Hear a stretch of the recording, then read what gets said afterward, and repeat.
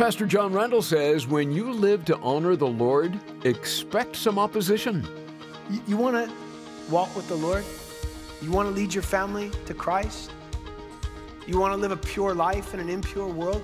You want to be serious about your walk with Jesus?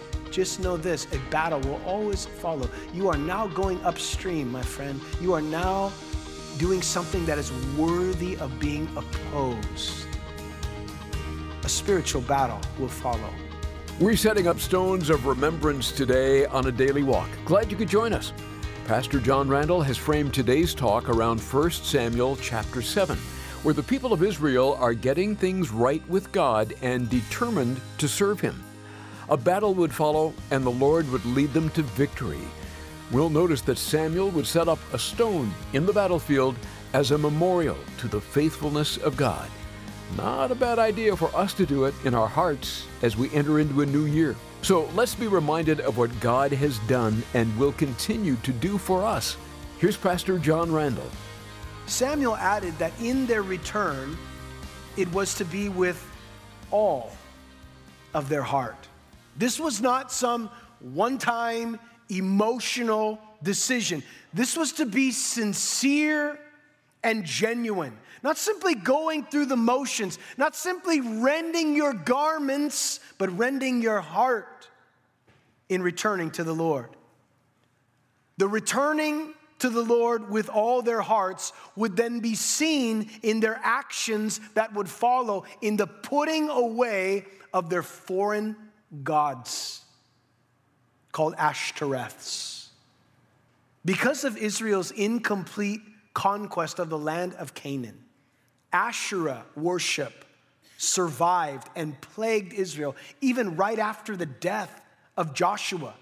And Asherah was represented by a limbless tree trunk planted in the ground. And the trunk was usually carved to symbolically represent a false goddess. And because of the association with carved trees, the Asherah worship area were commonly called groves. This goddess was worshiped through ritual prostitution. These were God's people who had received the word of God written on tablets of stone. These were God's people who had been delivered out of so great a bondage. These were God's people where the glory of God rested over their tabernacle. His people had been engaged in the worship of Asherah.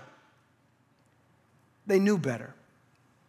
But even today, there are people, even people of God, who have been plagued and practice perversion that has left them defeated. The enemy of our soul has destroyed the minds and hearts of so many, and the perversion that is plaguing our culture, and might I add, our state, is both disgusting and it is devastating.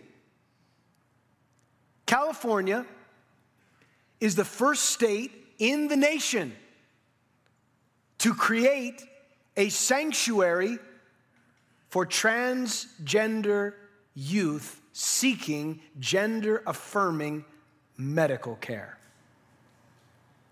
The governor signed a bill that will ensure transgender children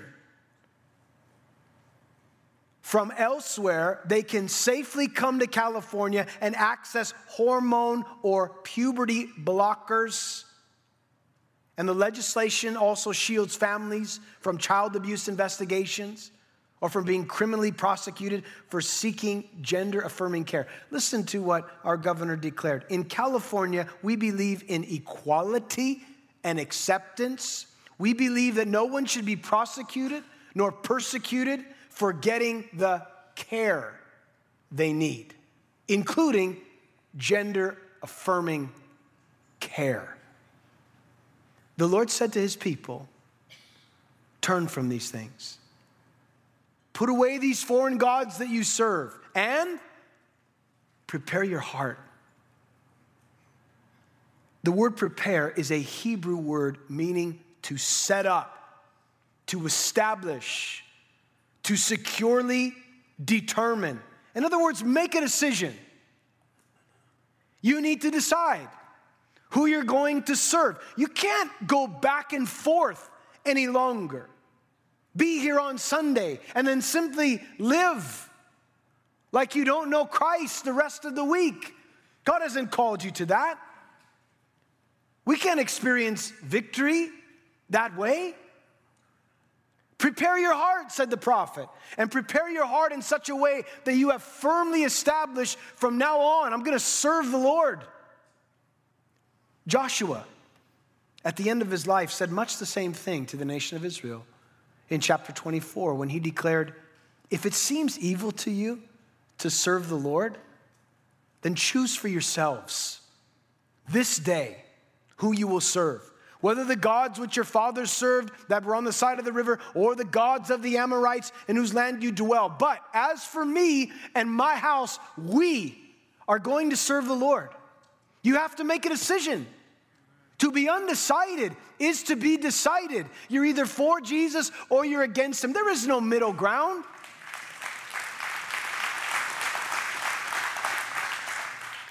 And the promise that the prophet declared is, if you will do these things, the Lord will deliver you.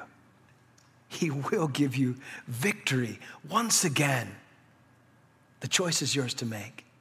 Well, the Bible says in verse 5 what they decided.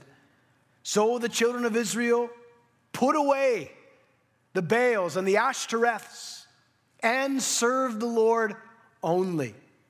And then Samuel said, gather all Israel to Mizpah, and I will pray to the Lord for you. And so they gathered together at Mizpah. They drew water, and they poured it out before the Lord. And they fasted that day and said, we have sinned against the Lord. And Samuel judged Israel at Mizpah. In response to the words of the prophet, the people made the right decision. They put away their idols and were determined to serve the Lord only. They poured out a sacrifice to God, outwardly demonstrating their intentions. They recommitted themselves to the Lord. They even fasted, set aside the flesh in order to seek the Lord. And they also repented, for they declared, we have sinned. They were no longer making excuses for what they had done. They did not claim that they were victims, and this, of course, was the reason why they went into idolatry and immorality. Instead, they took ownership of their sins that they committed, and they said, in essence, it's our fault. It's not God's fault. It's not their fault. I made the decision. We made the decision as a nation. We have sinned against you. You recall when Daniel was interceding on behalf of the nation of Israel, and he said, we as a people have sinned against you, God. We are to blame for what has taken place. We want to point the finger at the world and say, how could the world be the way that it is? And the finger points back and says, how can the church be the way that it is? The Lord declared in 2 Chronicles chapter 7, if my people, which are called by my name, if they will humble themselves and pray and seek my face and turn from their wicked ways, then I will hear from heaven and I will forgive their sin and heal their land. This is when you know that repentance is genuine. There's honesty. There's a change of mind, which results in a change of action. When repentance is as notorious as the sin, you know it's real. As long as a person makes excuses, blames others, They remained stuck without going forward.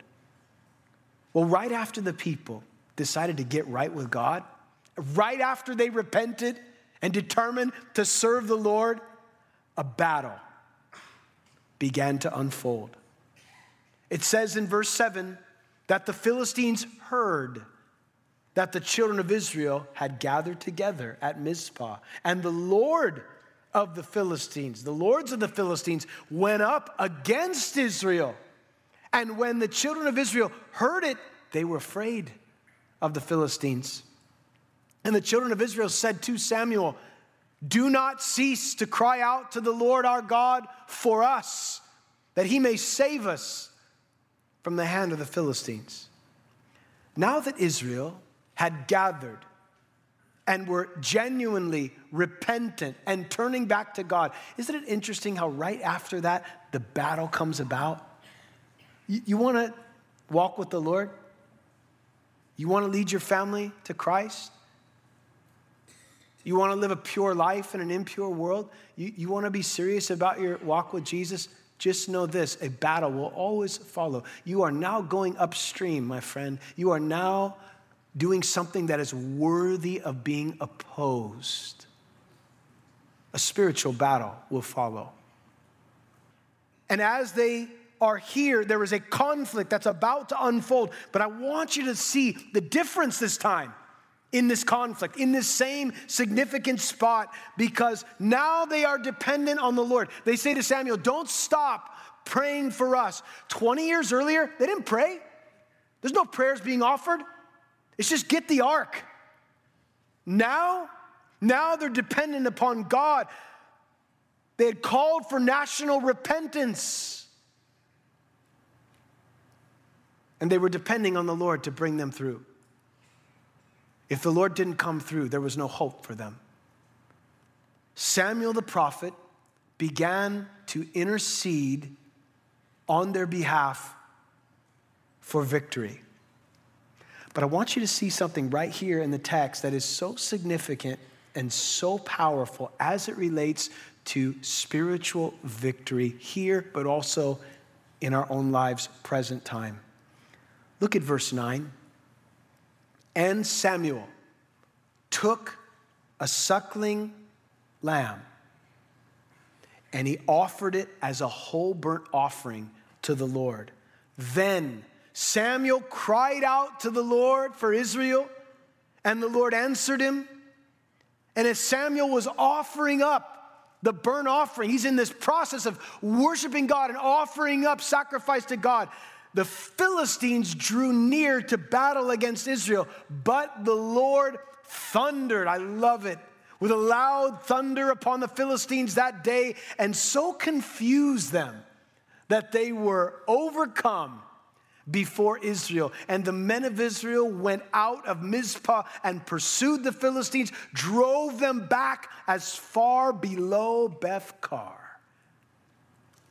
The prophet Samuel, in addition to his intercession for the people, took a lamb and offered it on behalf of the people. And he cried out to the Lord, and the enemy was confused, defeated, and driven back. Territory that formerly belonged to God's people, that had been taken by the adversary, was now regained. It would be years before the Philistines could ever mount another attack like they had done previously. When was there this victory? When was the enemy driven back? When was he confused? When there was repentance and there was a lamb that was offered. There was blood that was shed that brought victory. Do you see it, friend? Who is the Lamb of God? It's Jesus Christ the righteous. Jesus Christ has been offered up for us. The Lamb has been slain. His blood has been shed so that there can be victory over the enemy. Have you been living a defeated Christian life? Is it because you've been living in idolatry or compromise? Have you drifted from the Lord and you want to resolve to turn to the Lord with all your heart, to put away the idols that have ensnared you. The enemy has taken territory in your home, in your marriage, in your relationships, and you would like to see it regained, recovered. Is it possible? Indeed it is. In order to celebrate this victory over the enemy, what Samuel does is he takes a large stone and he places it right there on the battlefield. And as he does, he calls the stone Ebenezer. It says in verse 12, thus far, the Lord has helped us. You see, the stone that was placed on the battlefield was an acknowledgement and a reminder of where the victory had come from. It was the Lord that brought the victory. It was the Lord that defeated the enemy. And this stone would forever be a reminder of that. You know, as another year has come to a close, like many of you, I'm sure that we all do this to some degree. We reflect, we go back, and we review what the Lord has done. And I can tell you that I have Ebenezer stones that line my life in every corner, every direction I look. I see the faithfulness of God. I could go further back, and you probably can too. Your whole life. And you can see just the hand of God, the faithfulness of God, the stones of remembrance of the Lord there, and you can just see this track record of faithfulness that marks your life. Memorial stones. As a church, I think of how the Lord has blessed, worked miraculously this last year. And I am in awe. Every time I drive onto this property, I think, is this ours? Actually, it's his, but he lets us, I'm amazed. And I realize God's faithfulness in provision. I can set up a stone and say, thus far, the Lord has helped us. And the blessing that is upon us has nothing to do with individuals here. It has everything to do with God. He uses the foolish things of the world to confound the wise. Make no mistake about it. But the work of God in us should always lead us to the worship of God. The work that he's done in your life. How far that he's brought you. What should that do? That should prompt a response of worship.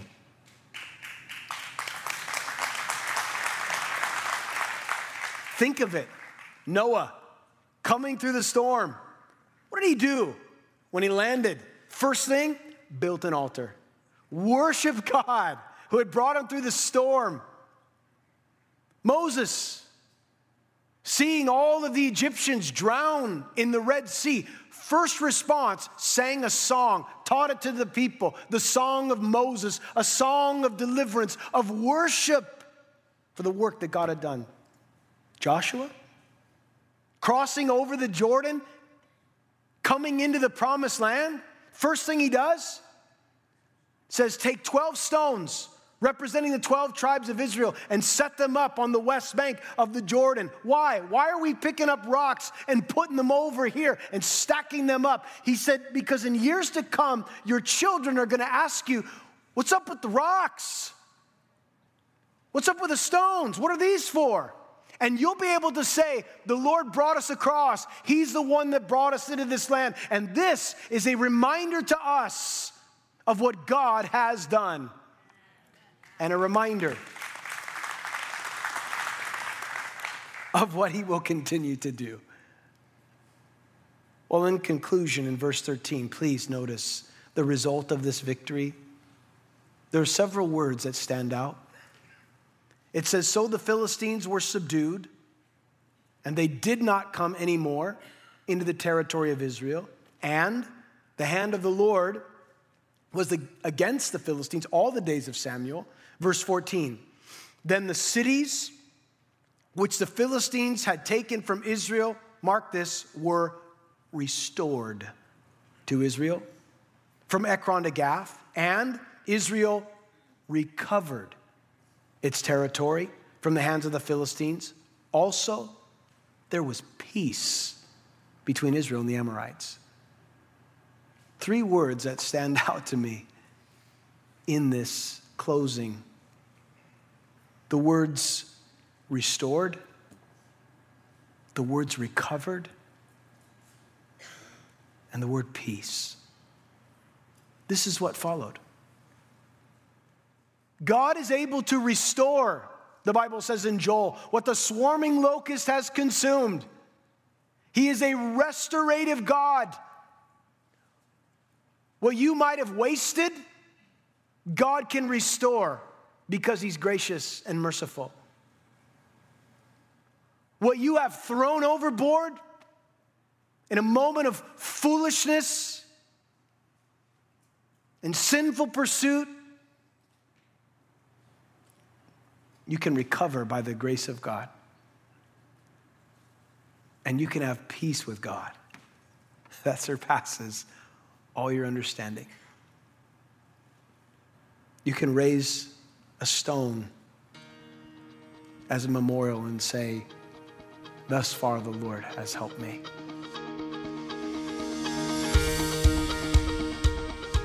You're listening to Pastor John Randall and part of a message called Stone of Remembrance here on A Daily Walk. We'll share the conclusion in just a moment. First, I do want to remind you that these daily programs are accessible at adailywalk.org and wherever you get your podcasts. You can also hear Pastor John through the Calvary South OC app. At the beginning of a new year, it's a great time to kickstart your devotional life with the Lord. And we'd like to get a great devotional into your hand to help you along. It's A Daily Walk for Women by Michelle Randall, Pastor John's wife. Recently published and expanded to 366 readings, you can now be encouraged each day for this new year. Maybe request one or two extra to give away. Request A Daily Walk for Women for the special price of $15 when you call 877-242-0828 or go online to adailywalk.org. Please remember, it's your generosity that helps us remain a biblical voice on stations like this one all across the nation. With your help, we're delivering God's good news at a critical time in human history. No gift is too small to be used by God in great ways. Again, our number is 877-242-0828. Or you can donate online at adailywalk.org. You know, we're reminded on a continual basis that the Lord is doing great things through the radio and the internet today. And maybe He's doing something amazing in your life. We want to hear about that. Pastor John would be very encouraged by what you have to say. Write to us today by email at adailywalk@gmail.com. That's adailywalk@gmail.com. And now with these parting words, here again is Pastor John. What kind of year will you have going forward? What will it look like for you? I suggest it depends on who and what you're actually seeking will determine the outcome of the coming year. Jesus said in Matthew chapter 6 and verse 33, seek first the kingdom of God and His righteousness, and all of these things will be added unto you. Seek first Jesus. He'll take care of all of these other things that are out there and you don't know about and what's around the corner. He's around the corner. He said, I'll never leave you nor forsake you. What are you seeking? What do you want? What do you desire? What are your pursuits? Who's Lord of your life?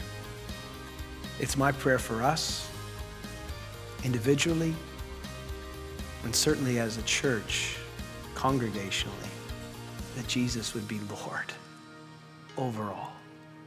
And that we would continue to see our Lord doing great things and holding up that stone and looking back and saying, wow, thus far the Lord has helped me. And I want to say to you, he hasn't helped you thus far now to leave you on your own. He'll continue as you follow him. Be sure to join us next time here on A Daily Walk, where you never have to walk alone.